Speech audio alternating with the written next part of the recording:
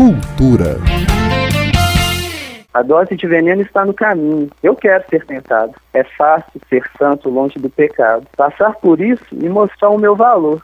Para mim, não para alguém. Em uma sociedade injusta, manter a conduta, não fugir da luta. Lembro do que sou e dos meus ideais. Como água, me moldo as pedras e sigo meu caminho.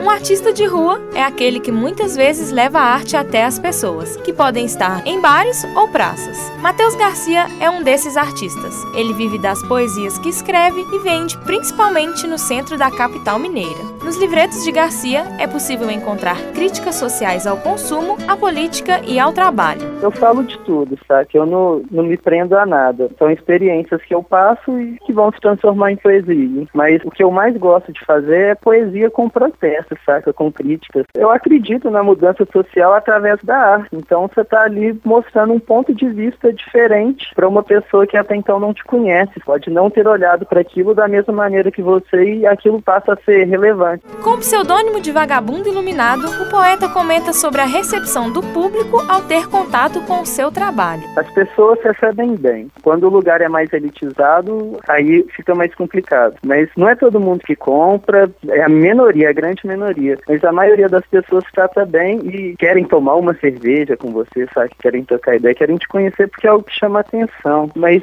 é um trabalho marginalizado. Muita pessoa olha pra mim e fala, pô, mas é você mesmo que escreveu isso? Claro que escrevi, velho. Viajar é preciso, conhecer é precioso, para renovar ideias ou começar tudo de novo. Mas não é apenas nas ruas que os artistas divulgam seu trabalho. A internet também é um meio eficaz. Na web, a personagem Ana Bolena, a perturbada da corte, da estudante de artes visuais Bianca, ganha visibilidade. O tema da Ana Bolena é super autobiográfico, assim. São coisas que eu observo ou que acontecem comigo que eu passo pros quadrinhos e as pessoas se identificam com aquilo. Porque são situações que todo mundo passa, mas às vezes você pensa que é só com você, mas não é esse conteúdo que eu passo no Ana Bolena, assim. O trabalho do artista Matheus Garcia pode ser encontrado no Facebook. Basta procurar por Vagabundo Iluminado. Já Ana Bolena, a perturbada da corte, você encontra em www.anabolena.com.br. Jaiane Souza para a Rádio FMG Educativa. Cultura.